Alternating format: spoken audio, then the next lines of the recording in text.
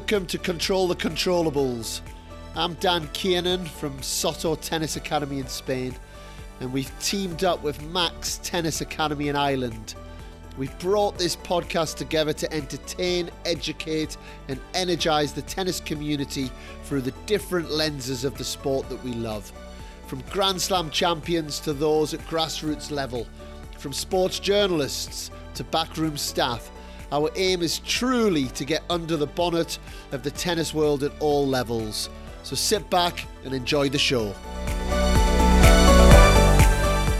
Welcome to episode 126 of Control the Controllables.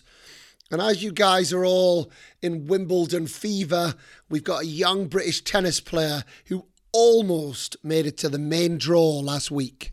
The Grand Slams are the highlight of my career so far. I mean, it's so fun being around them.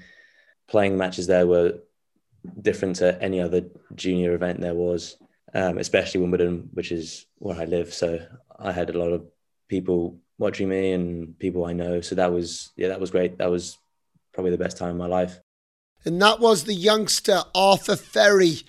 Now, we recorded this podcast the week before Wimbledon qualifying, whereas Arthur found himself one set away and at one point a couple of games away from being, I believe, the youngest British player to ever qualify at Wimbledon.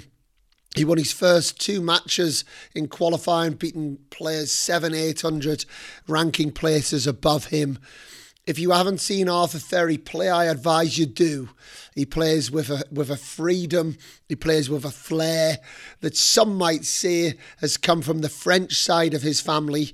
You know, he's a little bit French, but he recognises himself as British. He was as highly ranked as number 12 in the world in juniors.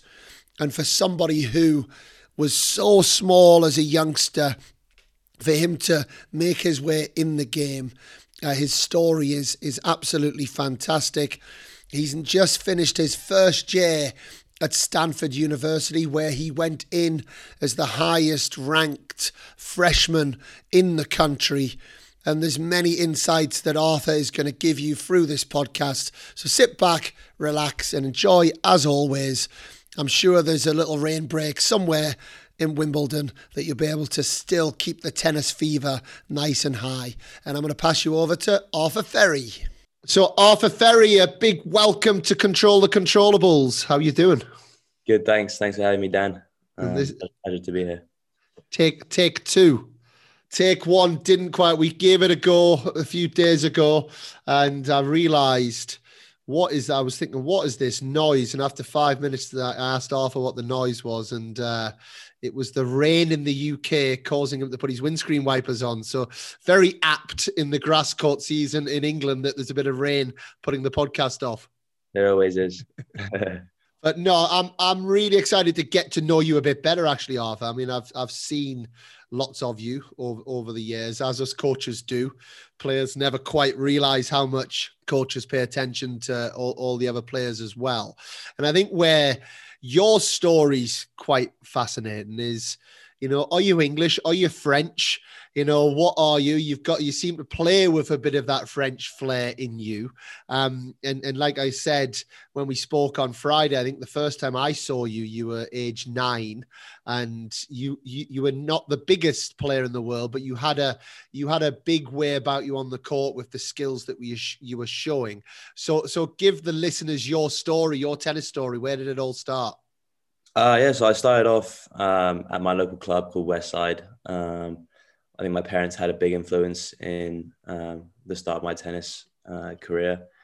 My mum played to a very high level. She was 200 WTA. She was the one who got me into it originally. And yeah, I mean, we were living to next like 50 meters away from our tennis club. So that probably helped too. And I had a great coach called Alison Taylor who kind of sorted out all the basics, the foundations, technique. And I was in normal school until I was after GCSEs. I think that was the right choice to make. I finished all those up and then decided to give myself 2 years where I kind of played full time on the ITF Junior Tour with two of my coaches, Craig Veal and Benoit Fouché, my French coach. And Yeah, I did school at home and kind of focused on my tennis for those 2 years, and that worked out pretty well. I thought I improved a lot, had a lot more time to play tennis, and then yeah, made the choice to go to college, which wasn't an easy one to make. But yeah, I've been at Stanford for a year now, and everything's going well. Obviously, the past year has been a bit tricky for everyone, but yeah, hopefully it'll be in the future. It'll be good, and then let's just see where my tennis takes me. So you've told us your life story in 2 minutes. Where do we go with the podcast now? I don't know if you finished it there. I'm gonna have to take you back. My first question actually is, where are your parents from? Both of them are French, but so I was born in France, but then they came here when I was 6 months old, so I feel very English by now. I haven't lived at all in France, Okay. apart from summers and kind of tournaments, but I train here and do my school here. I do everything here. So would you class yourself as British? It's always a tricky one. I'd say as the years pass by, I feel more and more English, more and more British. But I still definitely, I mean, we still speak French at home and my family's French. So yeah, I'd say 50-50. Could you play Davis Cup for both? Are Could you I? are you eligible for France and for Britain? I think there's a rule saying if you play for one, you've got to wait 4 years, I think, to play for the other one. But for the foreseeable future, I would love to play for Britain. I wouldn't see myself playing for France anytime soon. So you're committed to Britain. Ireland haven't tried to get you, have you? Ireland normally get like people from anywhere, like for Irish football. So, No, I haven't got the call up yet. and in terms of your parents being in the UK, then because I believe your dad's quite strongly associated to French football team. I won't even embarrass myself by saying it. The English version is Orient, but I would imagine it's Lorient or something Yeah. along those lines. So tell us about how they ended up in England. So my dad was working I think it was in '07. He started a company, an investment managing company in London. So that's why they moved there.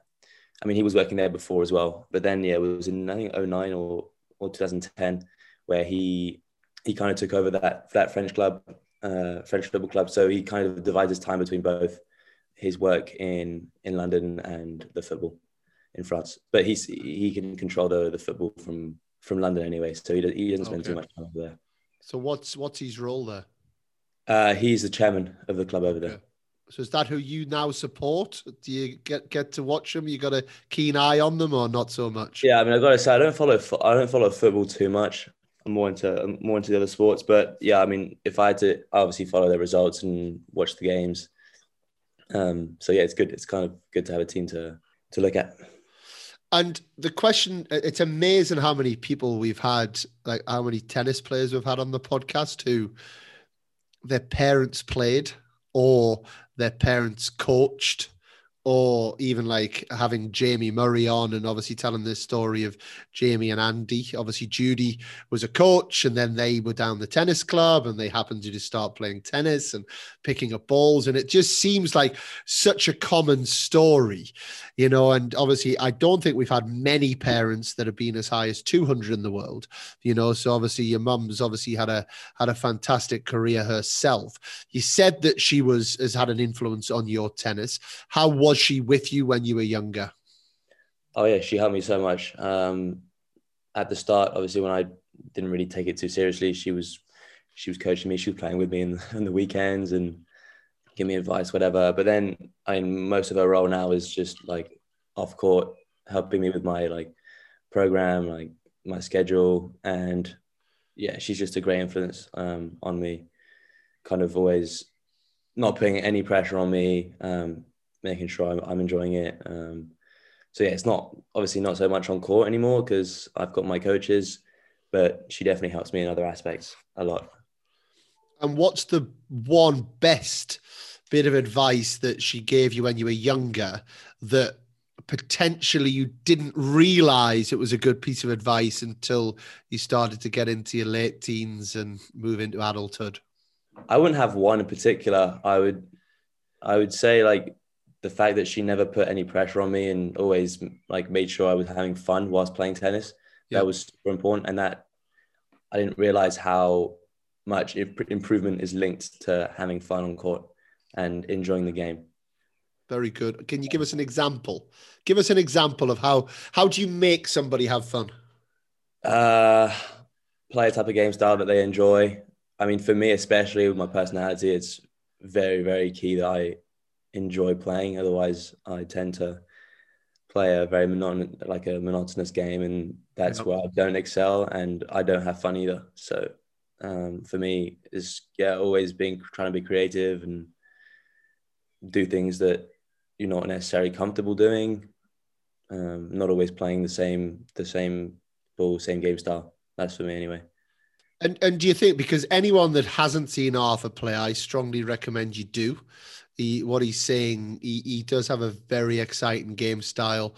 You know, the skills really are out of the world. There's a couple of brothers. I don't know if you remember them or whether you came across them, but two Belgian boys, Olivier Rocus and Christophe Rocus. Yeah. And they were my age. And when I see you play, you remind me of them. You know, that ability to create shots from almost nowhere, the ability to take it early, fantastic hand skills. How much of that was born and how much of that was worked on? Tough to say. Tough to say. I mean, you've got to compensate for the height somehow. I'm not going to be Yeah. bumming on serve, so I've got to find other ways to be effective. It's definitely something that I've worked on a lot. I mean, we were playing so many volley games and like start or finish of practice, just mess about, play like volley games or touch or whatever. That's definitely helped. I mean, obviously there's probably some sort of like a little bit which has come from just like naturally, but I feel like you can definitely develop that creativity as well, like through the structure of your training sessions, etc. Is there a danger that you have too many options, though, when you have so many skills? Yeah, but I mean, if you're clear with how you do want to play and how you want to use the skill set that you have, I mean, it's more of a positive than a negative to have too many options, to have loads of options. I feel like it's very beneficial to me anyway. Not that I do have too many options, but I feel like I can come forward, I can stay back a little bit, drop shot, whatever. I feel like it helps me be effective as well. Yeah, because I guess I had Freddie Nielsen on a podcast a couple of weeks ago, and we were talking about the French Open and I was saying I actually think it could be Pass's time. You know, it feels to me like he's the next one to come through. And Freddie seemed to think that, and I was talking about how he had the variation and he could do this out of his forehand corner. He could come forward, he can slice, he can find different ways. And Freddie's take on it was, in his opinion, for him to win a Grand Slam, he actually needs to streamline his game a little bit more. And he was almost saying that as you go up the levels, that identity needs to be absolutely clear. I don't know what your thoughts are on that. Oh yeah, I definitely believe in game identity, like very, very strongly. I feel like if you're very set with what you want to do and how you're going to be effective with it, how you're going to put it onto the court, and obviously be effective against your opponent, that's so important for me. I feel like when I'm clear with what I'm doing in my head, I feel like I can be very effective.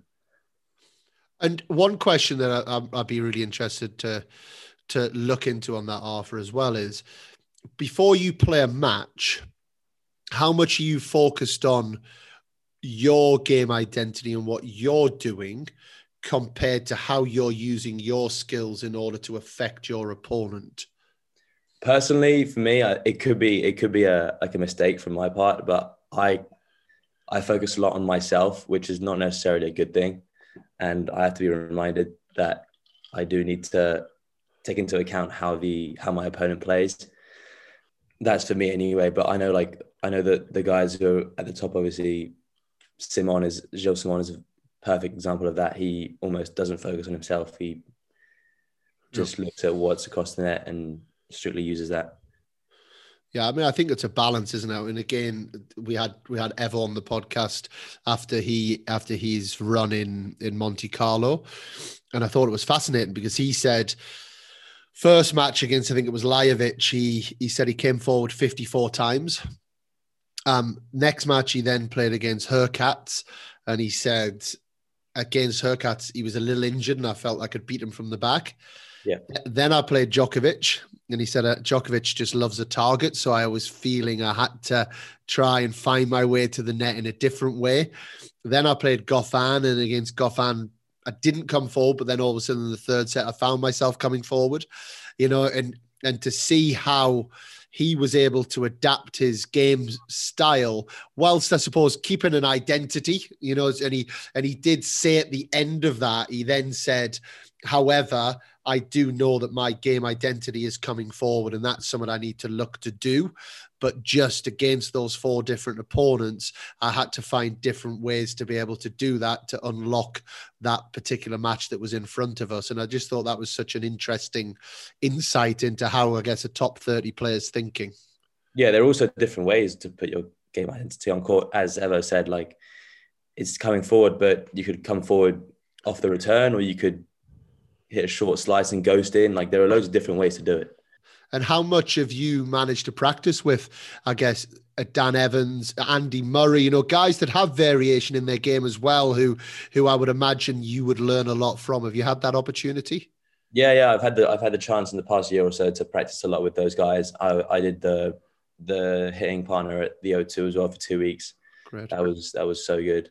Well, yeah, I just spent 2 weeks with the top 8 guys in the world practicing. So that was good. Yeah, I mean, I learned a lot from those guys, and you can see how they practice, how focused they are, and the intensity is great. Can you share some stories, some of the, I guess, stories that have had a lasting impact on you from that? Yeah, I guess one that stuck with me was with Djokovic at the O2. The first couple of times that I was practicing with him, he was just very, very on it from the first ball. He would be considered like very angry. Like, you could just see that it would bother him if he missed an easy ball. Like, we were hitting up and down in the first 3 minutes. If he missed in the net, you could see it would bother him. He'd go talk to his coach. Not one ball would be hit without an intention. And yeah, you could just see, like, when he's playing, he's super focused. And when he's sitting down at change of ends or at the end of practice, he's very relaxed. He's kind of taking his mind off the tennis and doing something else. But when he's practicing, he's on it. He knows what he's got to do. He's hitting his targets. Yeah, super focused. And what about off the court? Because I always think we call it at the academy the other 18 hours. Yeah. You've got your 6 hours of training, and then we call it the daily bill. Everyone's got a bill to pay. Nothing comes for free in this life. So what are you doing in those other hours? Is that something you managed to get an insight of being around those guys at the O2 as well? Yeah, a little bit. I mean, we were all in a bubble as well, so I guess they couldn't do what they usually did because they couldn't go outside of the restaurant, the tennis facility or the hotel. But the Serbian guys were playing a lot of cards. Rafa was just with his team chatting. Yeah, I mean, I guess it would change. It would differ for the different players as well. A lot of them are just take their mind off tennis. I mean, I assume that they've done this for so many years that they can't just be thinking about tennis all the time. So they find ways to distract themselves, play games, cards, socialize, whatever. Yeah, no, and I would imagine also they know themselves so well, and by now, what makes them tick, how their mind feels, how their body feels, all of those sort of things. And I want to actually just kind of sidestep over now to talking about your coaches. It's quite interesting. You talked about an English coach and a French coach. You still can't make your mind on that English and French thing. Yeah. But in terms of obviously Craig Veal, who's a good friend of mine, and he was on the podcast, and I know you and Craig go back a long way. So how old were you when you first started working with Craig? I think I was maybe 9 or 10. Right. Okay. Yeah, or even 8 maybe. It was at Sutton. I actually also remember the first session we had on the back court at Sutton on the indoor. But no, it started off 2 sessions a week, like squads, and then we went abroad a few times for tournaments, and yeah, it just slowly built up. Obviously, I was taking my tennis more and more seriously as the years went by, and yeah, it just got to a point where we were traveling a lot for tournaments, practicing, doing individuals, and yeah, I mean, we've developed a great relationship, improved so much in the, what is it now, 10 years or so that we've been working together. So yeah, it's great. And then I met Benoit when I was 14 or 15. And we've been kind of working as a trio since then. Traveling more with Benoit because Craig's has a few commitments here in the UK. He's got a family and he's working at Reeds. He's traveling a little more with Alexa and Des, who are two doubles players. So yeah, just kind of mixing my time between them two, and so far it's working pretty well. Because it seems like a very mature way that it's worked, and I know that Craig would say he certainly developed a lot as a coach through that journey as well. It's like you've almost grown up together through that process. But what's the secret to that working? You're now 19, 20, so we're talking 11, 12 years. And that's not normal within a player coach relationship. So what's been the secret to that success? I think communication is very important between the player and the coach. Always knowing where we're going, not just kind of going through the motions of practice. Especially with Benoit and Craig, like as a team, we've always had like a direction to where we go, to where we're trying to go, and the steps we take to try and achieve a goal. Yeah, and Benoit and Craig have worked very well together in communication to keep updated and always know what's going on. Yeah, because a little bit like when a girlfriend splits up with you. I don't know if you've ever had that off. I'm sure you know those boyish. You've got the Justin Bieber look going. You must get Justin Bieber sometimes. The Justin Bieber look. You got the French way. Maybe you haven't had to experience what I did when I was younger. But if a girlfriend moves on from you, and they tell you they just want to be friends, and but we'll keep in touch, and that kind of stuff. Yeah, That also happens, I think, a lot with players and coaches, where it's like, okay, so someone else is coming on board, but I still want you involved, but, we'll keep talking and we'll keep doing, maybe we'll come out.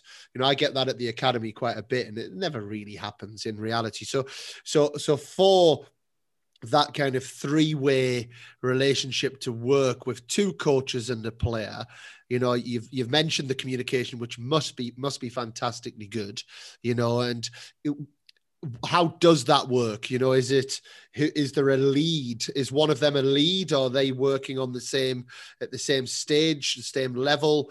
How often are they talking? How much are you involved in that? I think it'd be really interesting for the listeners to understand how, if things are done well and communication is strong, that there can be that support system in place. Yeah, I mean, I think Benoit was traveling a lot more with me. Like, so he was seeing what I was producing in matches. So he had a little bit more information on what I was putting on court. So he was like probably like 60-40, him kind of leading the goals and the ways to improve. And that was communicated through calls. We were doing regular calls, regular Zoom meetings or just like FaceTimes. Yeah, written reports a little bit, and just texting a lot, just updates. It's not like the most time consuming thing ever. It's just little updates, see where we are, how we're doing, like how the improvements are going, what the goals are, schedule, whatever. And think that, yeah, even if it's not like just purely tennis, it's always good to just stay in touch and know what's going on. Yeah, no, well done to the three of you. I think it's great when you hear stories like that, because there's so many coaches that let their egos get in the way and they forget that it's about the player, and clearly Craig and Benoit have put you at the absolute forefront, which is one of the reasons I'm sure why you've had such success. I want to move into your juniors. It felt like from afar you went quite quickly up the ITF junior rankings, and I guess my question and almost topic on this is, I hear a lot of people say, "Oh, it's a waste of time playing juniors. Why play juniors? What's the point?" And then obviously there's the other side that are quite strong for it. What's your take on that argument? Well, I mean, where I was at my level when was it, like 2018, when I started playing juniors, I would not have seen myself take that leap and go straight into the pros. I was still in school. I just started playing my first few grade fives or J5s, whatever they're called now. For me, juniors was extremely beneficial. Firstly, I enjoyed it a lot. My time there, being in a kind of a group of juniors, is so fun. It's the experience that you don't really get in the pros, Yep. until you get obviously that top level. And it also just, it's kind of the ATP tour's little brother. I feel. I mean, like, you're still traveling a lot. You're getting used to, yeah, playing after jet lag, far away from home, playing 3 weeks, 4 weeks in a row.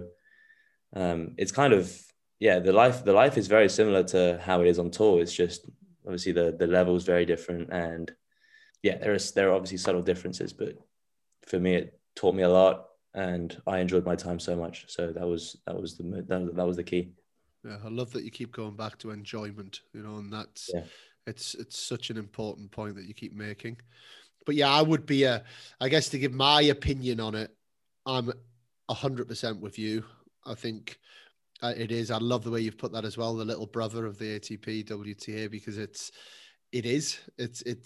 almost identical in lots of ways, even from the sign-ins, yeah, the sign-ins that you have to do, from the practice courts, and another big thing for me with juniors that I'm a big advocate of, and I'd love to get your thoughts on this, is if you do then get a chance to play the junior Grand Slams, there's then a sense of belonging. yeah, You're rubbing shoulders with the top guys. You might get an opportunity to practice with them. Or you're in the same locker rooms. That even getting that journey from the hotel into Melbourne Park, that might be different, or getting on the bus in New York to go 40 minutes across Manhattan to get into Flushing Meadows. When you do, or if you do then get the chance to do that as a professional player, I just think it just then feels right. And if I just don't mind sharing a quick story, like I remember Liam Brody, who I've had the opportunity to do a bit of work with over the years, and I would call a good friend.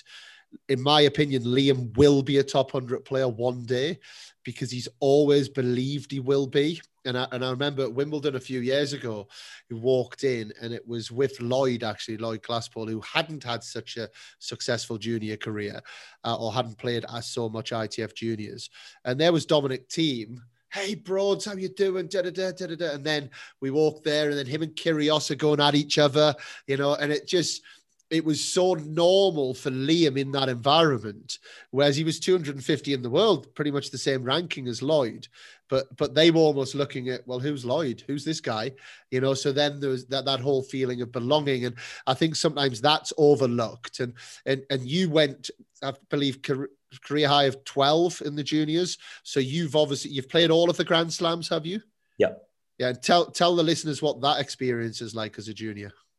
yeah. No, as you said, I mean, it's, yeah, the Grand Slams are the highlight of my career so far. I mean, it's so fun being around them.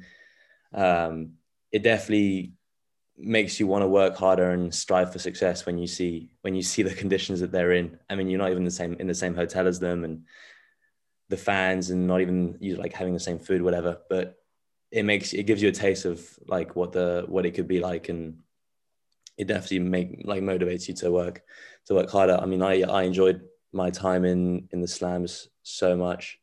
Playing matches there were different to any other junior event there was, especially Wimbledon, which is where I live. So I had a lot of people watching me and people I know. So that was great. That was probably the best time of my life. That week in 2019, unfortunately, we couldn't get it in 2020, which was such a shame. But yeah, I mean, for juniors, that's what I think. I think it's a great stepping stone. You see how the pros practice, how they play, and you see what the life is on tour, kind of. So you definitely mature a lot. And you made semi-finals of doubles? Yeah, made semis with Toby at Wimbledon, the first one. And I made semis with Felix as well in Australia, doubles as well. Unfortunately, we couldn't go any further, which was a shame. We lost in the super tie break. Right. Okay. But good memories, and I have to pick up on that offer as well. There's so many difficulties of this pandemic, and there is just a whole bunch of juniors out there. At least you've got your memories from the year before, but that just had 2020 taken away from them, which would have been probably 50 or 60% of them would have been their only one time that they got to play the junior Grand Slams, which can often be the career highlight for people. You know, at the end of the day, you know, not everyone will get to go back and play at the Grand Slams, and I think it's a point worth making. Just to bring attention to it, you know, the difficulty, and obviously on the larger scale of things, it's people's health is the most important thing, but it must be difficult for those guys that missed that. Yeah, it's so tough. So tough for the O2s. The O2s were the ones who kind of got screwed by 2020. Yeah. I was lucky because I went to Australia in 2020 before it all started. Right. But Okay. a lot of them, I mean, I just missed Wimbledon and US Open, but a lot of them also missed Australia and French. Obviously, the cut was very high as well because of it. So yeah, it was a shame, especially Wimbledon being my favorite one. I would have backed myself to go deep in that. But yeah, I had other opportunities, other things got presented to me that wouldn't have happened if that normal schedule had gone ahead. I mean, I had a great summer. I was at home as well with friends, family. So yeah, there were positives and negatives. Obviously, the bigger picture tennis, in the bigger picture, tennis doesn't really matter. But yeah, personally, it obviously did affect me in good and bad ways, both. And 2002s, 2003s, who were the ones to watch other than the obvious ones that we've already had a couple that have started to come through? Yeah. It's a tough one. I mean, you never know, but for the O2s, obviously Stricker's come through a little bit. Dominic Stricker. Yeah. I played him at French. He won it. He'll be good. He's got a great game on him, and stays very calm, composed. O3s is a very strong year as well. Carlos obviously already coming through. Did you see that? Did you see that coming for a while? Did he play many juniors? Yeah. Carlos played a few juniors out. I mean, he kind of skipped them. He was only like 40 ITF, 40 in the juniors. He very quickly just went on to the pros. And this is Alcaraz for those listening. Carlos Alcaraz. Carlos Alcaraz. He was good. He was especially good on clay. Obviously, his game starting to transfer to other surfaces as well, especially on the hard. And Mazzetti was always extremely good. He won a slam when he was young. There's another good Swiss guy I know too called Leandro Riedi. He made final at French. He could be very good. And the French guys will be good as well. Cazot and Harold Mayotte, they'll be good as well. And you didn't mention Holger Rune.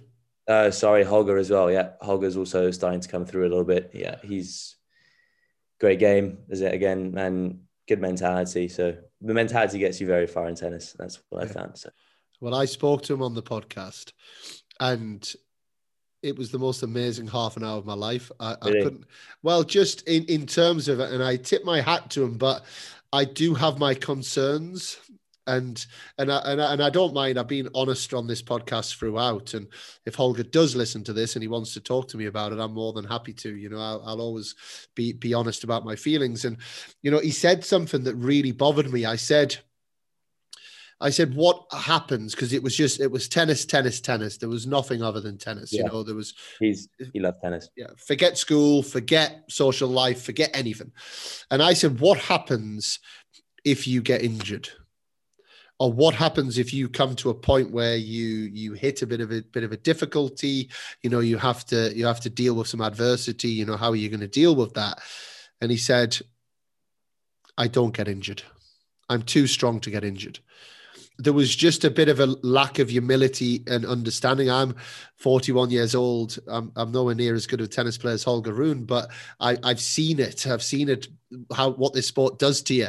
And if you're not careful, it catches you out pretty quick.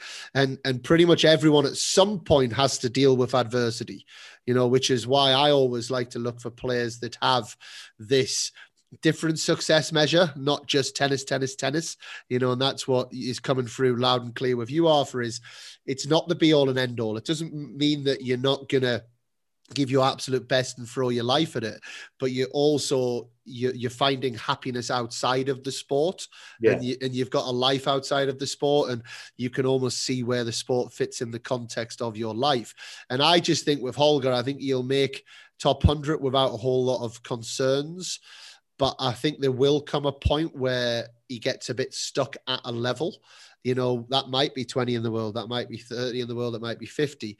And how is he then going to deal with it? Now, I'm sure he'll find these ways, but it feels to me like currently his mindset would potentially get stuck at that moment.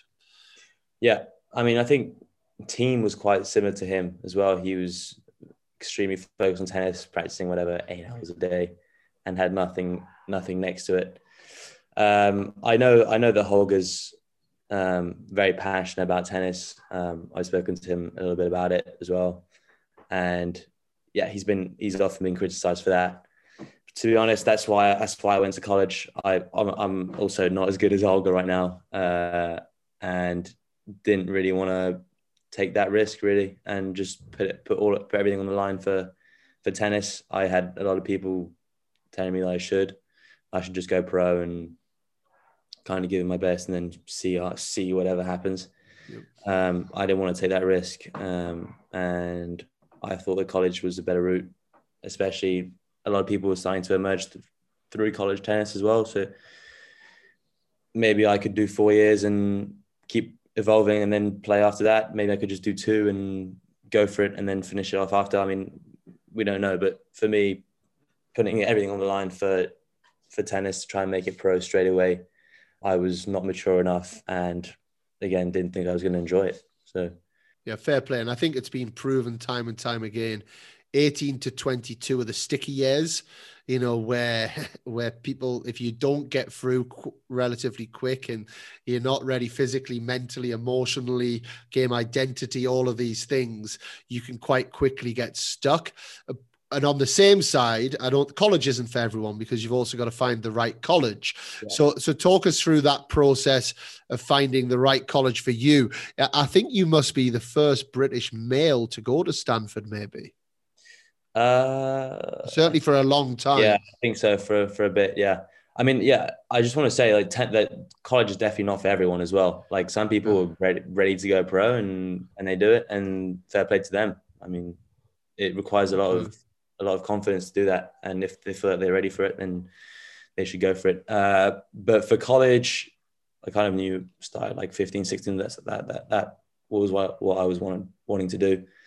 Obviously got put a little bit into question when I went higher up in the juniors, but I had support from Sarah Bulwell, who's an agent for US colleges, and my parents helped me so much.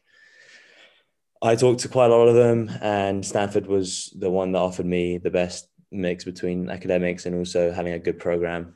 I felt like I had a good relationship with the coaches there, and yeah, and for me that was the best option. Obviously, Stanford has got quite a good reputation for academics as well, so that was what fit into the plan perfectly for me. Having a good backup plan if tennis didn't was to go a different way than I expected.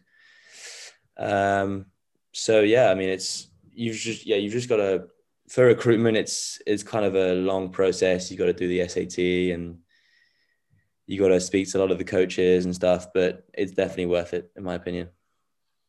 Which other colleges were you looking at? I had UC Berkeley as my second choice, which is California, where a few of the English guys went, Ben Draper, Illinois. And then I kind of always wanted to go to California. I don't know why. For the weather, playing outdoors, and just the lifestyle there. I had USC and UCLA as well there as my third and fourth choices. They were down in two schools down in LA. Not Who, bad choices, huh? yeah, who also two very good tennis schools and academics, which is what I was looking for. So yeah, I had a few options and decided to go to Stanford. For those listening that don't know the universities that Arthur's just mentioned, Arthur was the highest UTR ranked freshman going in. So pretty much he was able to have the choice of universities that he could go to, which is really a massive accolade when we're looking at university sport in America.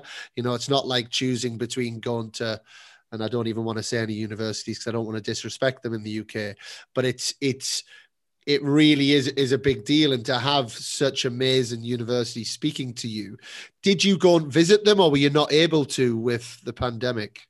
No, so the pandemic hadn't started yet. Okay. It was 2019, but I was going to, and then I basically got my spot. My spot was confirmed at Stanford. Okay. So I was going to go and visit Berkeley and Stanford and maybe a few others. But then my spot was confirmed. And so it was kind of a no-brainer for me. It's probably a good thing you might never have come back because the recruitment trips, it's a bit like a scene from the film The Hangover. You go to all these universities and they're all trying to impress the incoming recruit with the best looking girls on campus and whatever else there is that's going to get them over the line. And tell us about your first year. How's the experience been? Has it lived up to what you expected? I must admit, I'm sitting here very jealous. I'm an LSU Tiger. I loved my 4.5 years over there, and Yeah. I'm very, very jealous that yours at the relative start of your journey. Yeah. I mean, LSU is a great school as well. We played them actually in NCAAs. I You don't know if did, you that's right. followed. Yeah. My year was, it was interesting. I definitely enjoyed it a lot. It was probably very different to what it would have been without COVID. I obviously only spent like 2.5, 3 months on campus. So nowhere near the whole year. We literally just had a shortened season and that was done. But yeah, I mean, the lifestyle was what I was expecting. Great weather all year round. Coaches, very, very good. Facilities, unbelievable, as is depicted. And yeah, I've got a great bunch of guys on my team, and and I mean we did what we could with a shortened season. We only got onto campus in March, whereas some of the teams were on campus in December. They were practicing since then, so it was tough. We managed to win our conference, which was good, and then in NCAA's we lost to a pretty good Virginia team, unfortunately. But yeah, overall it was a great experience, and I can't wait for next year because it will be probably a lot better. You've mentioned your coaches over there a couple of times. Is it Paul Yeah, Goldstein? Yeah, Paul and Brandon Coop, and right. our volunteer is called Francis Sargent, a guy from Kent. He's also Right. Okay. a coach. Yeah. And how do they, again, for the listeners, how does that work in terms of communication with Craig and Benoit? Is there a communication loop there? Yeah, so they're very, very good. They were adamant to keep in contact with my coaches back home, so they're very good with that. Calling Benoit and Craig, keeping them updated Good, on the great. situation out there, what to work on, etc. Because obviously they don't know me as well as Craig and Benoit do. So there was an element of communication there that was pretty important, and yeah, and that was done. So that was good. So for those listening, I've got a little quiz for you. Not necessarily a quiz, but more something I want you to give information for. So if we talk top 25 Division 1 US college, you can only give your opinion on the men's side. It'd be good to get a girl's side on this as well. What's the level of the number one players?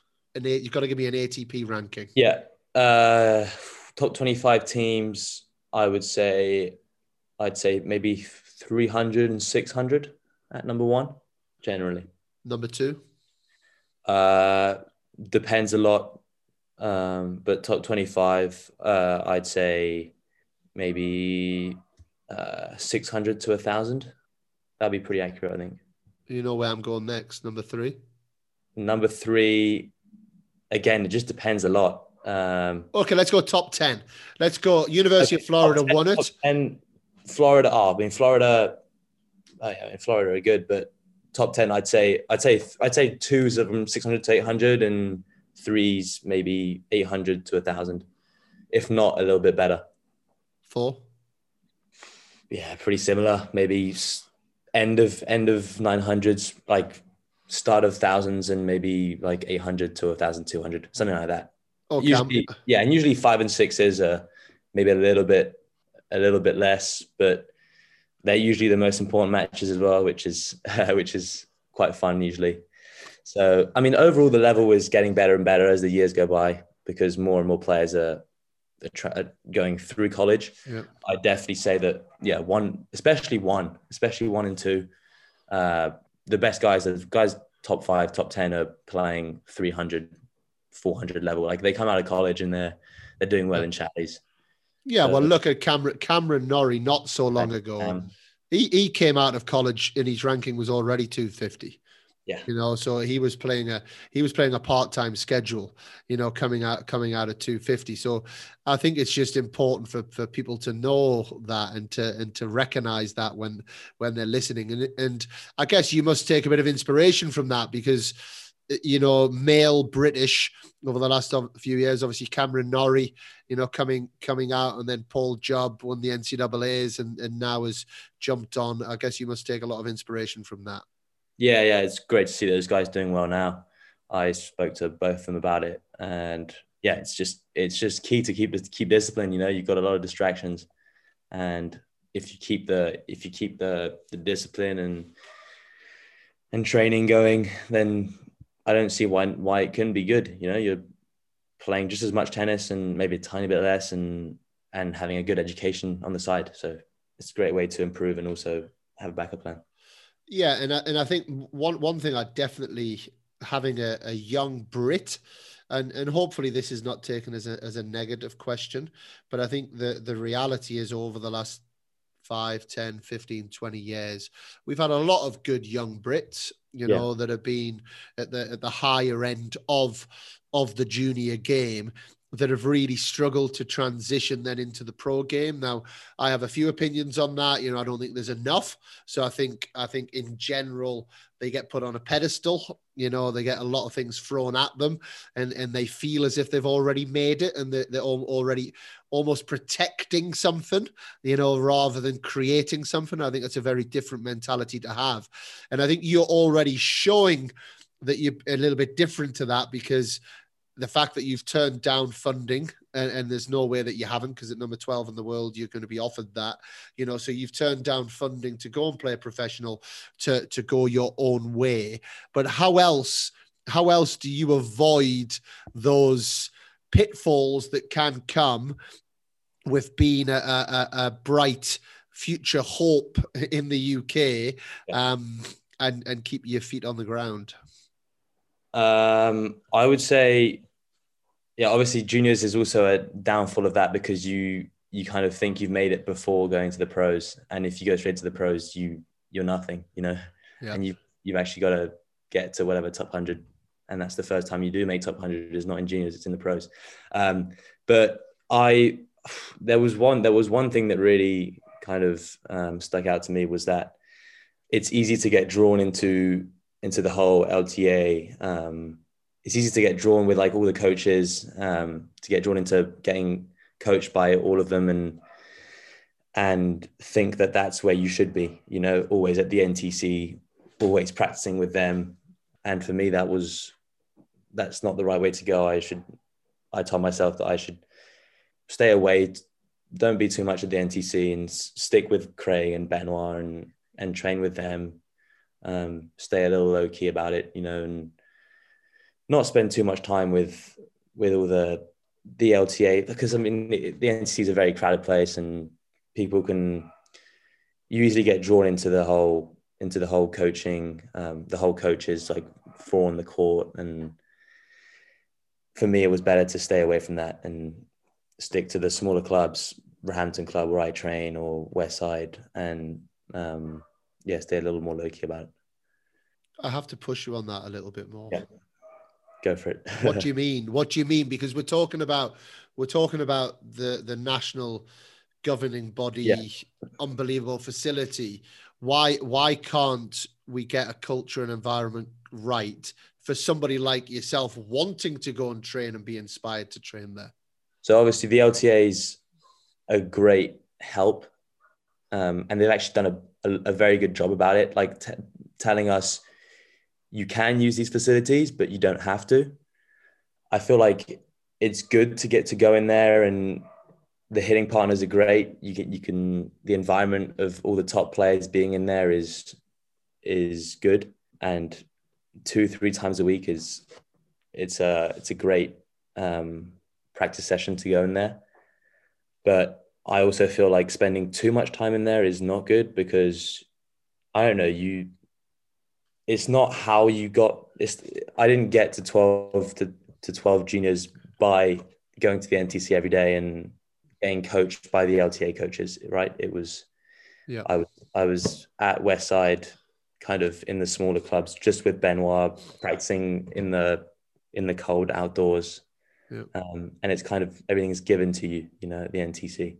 And I think that staying with the things that worked previously is very important. And I've seen a few people just get drawn into the whole bubble of comfort of the NTC and get drowned in that. But the LTA have done a great job. They told us, you can do what you want. We're giving you these great opportunities, and obviously I'm using them. Yeah. Um, Yeah, which is great, because they're, these in my opinion, their job is to facilitate development. It's not to be the developers, Yeah. for that reason. And I don't know exactly what state they're in now, or whether they are facilitators, whether they're centralized, and I don't really want to get into that as such. But just, that for years and years has been the problem, that people have gone out there and developed as tennis players and got to a certain stage. And then it's a case of, okay, we'll take all of those, put them in an environment that we don't know that works, put them with a coach that we don't know connects. And then that's when problems potentially happen, and I think, whereas if they're there to facilitate, there's resource there, there's expertise to dip into, then, but you have to go your own way. And like you're saying, have that hunger.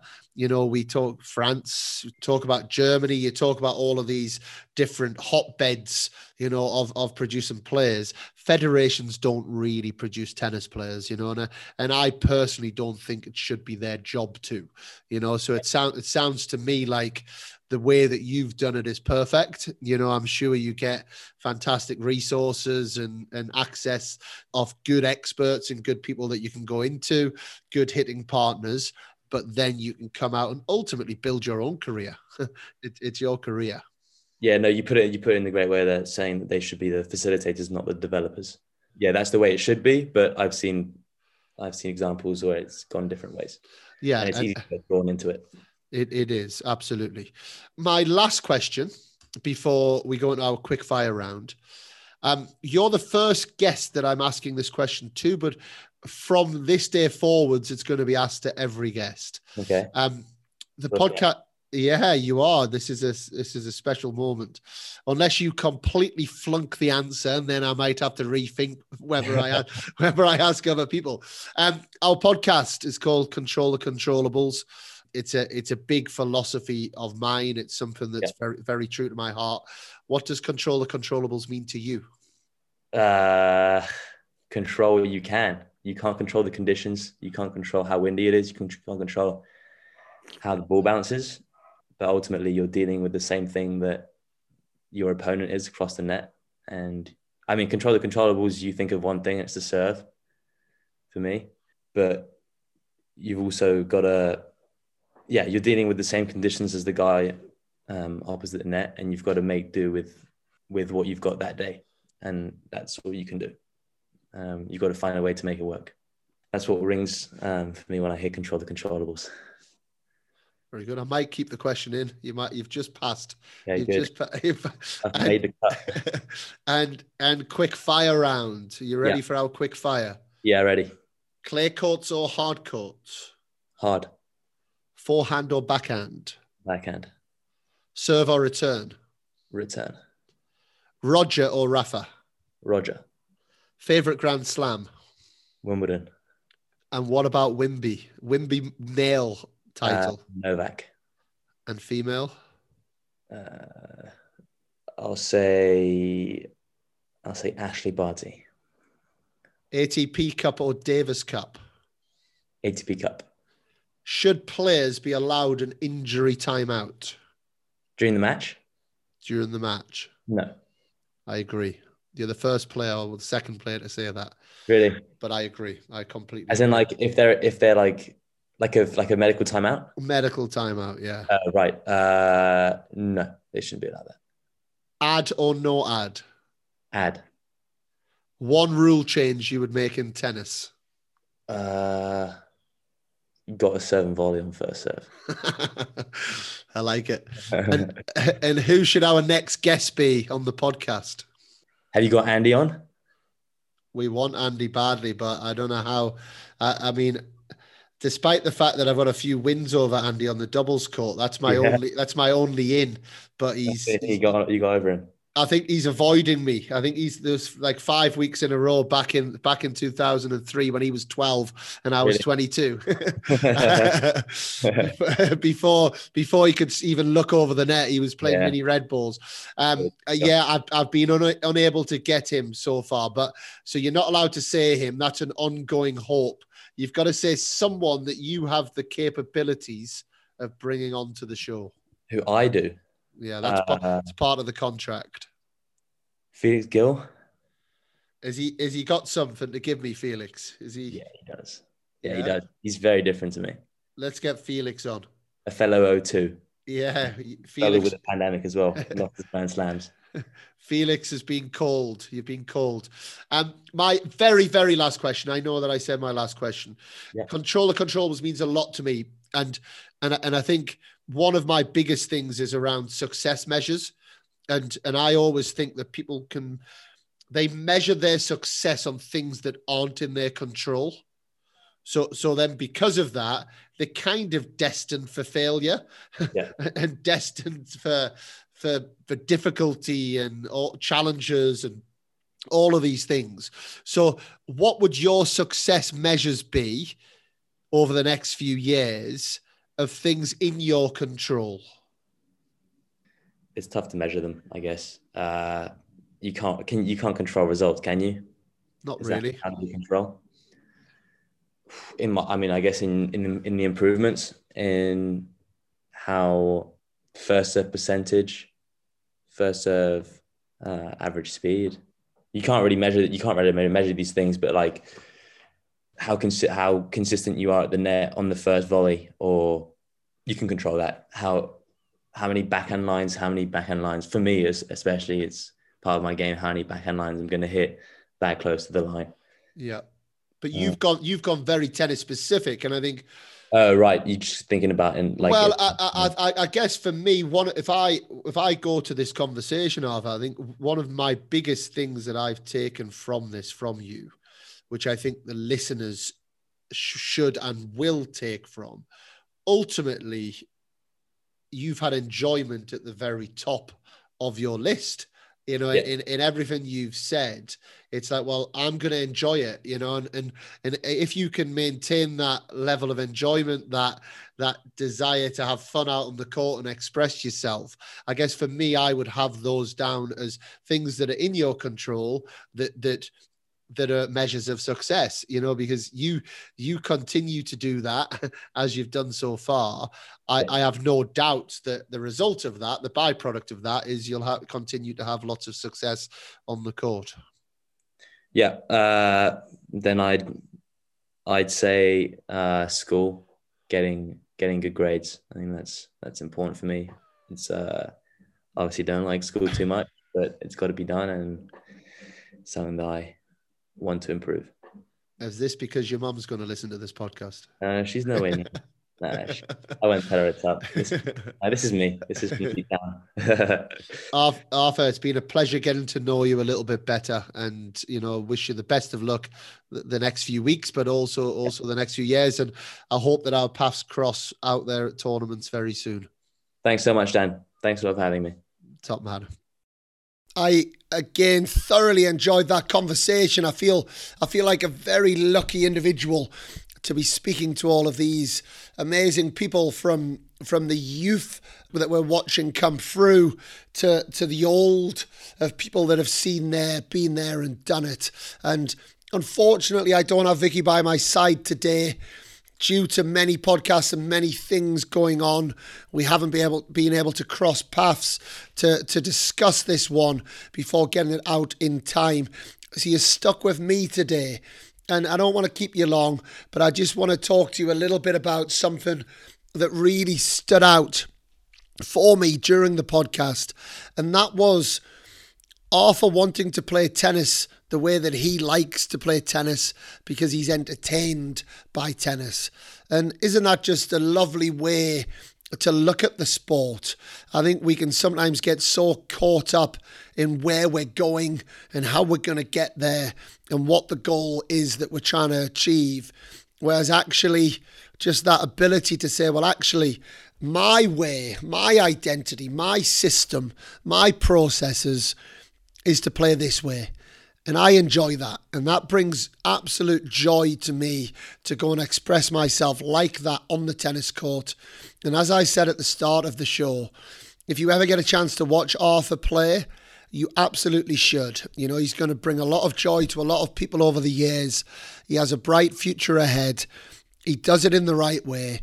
He's incredibly skillful, and he puts all of those skills onto the tennis court to bring a real excitement now. But that comes through because that's who he is.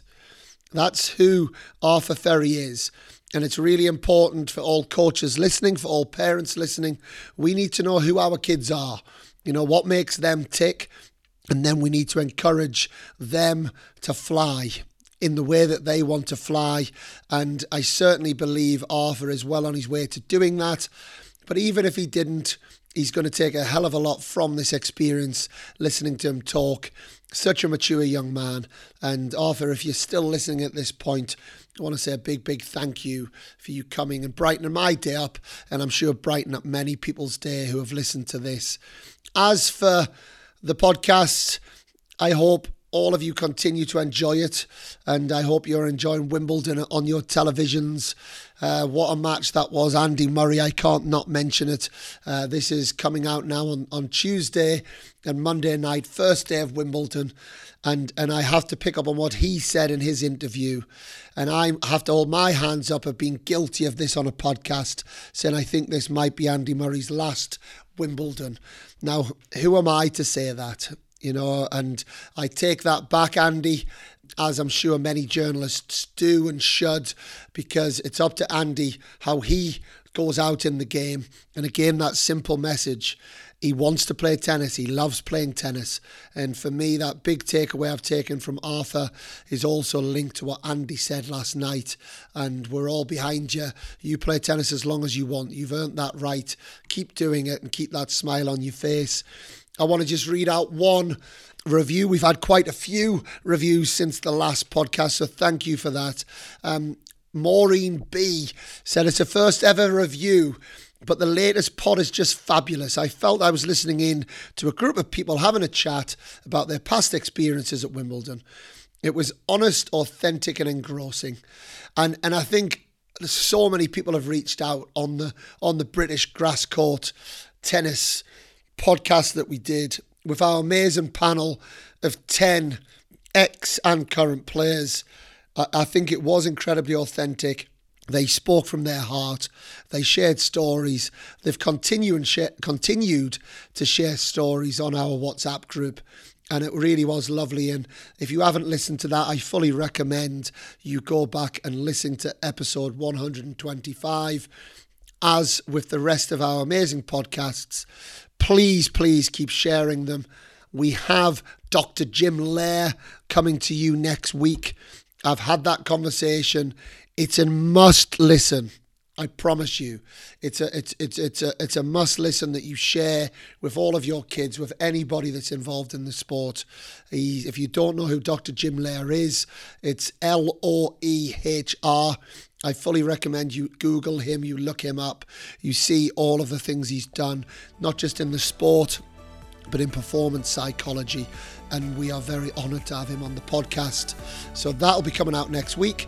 But until next time, I'm Dan Kiernan, and we are Control the Controllables.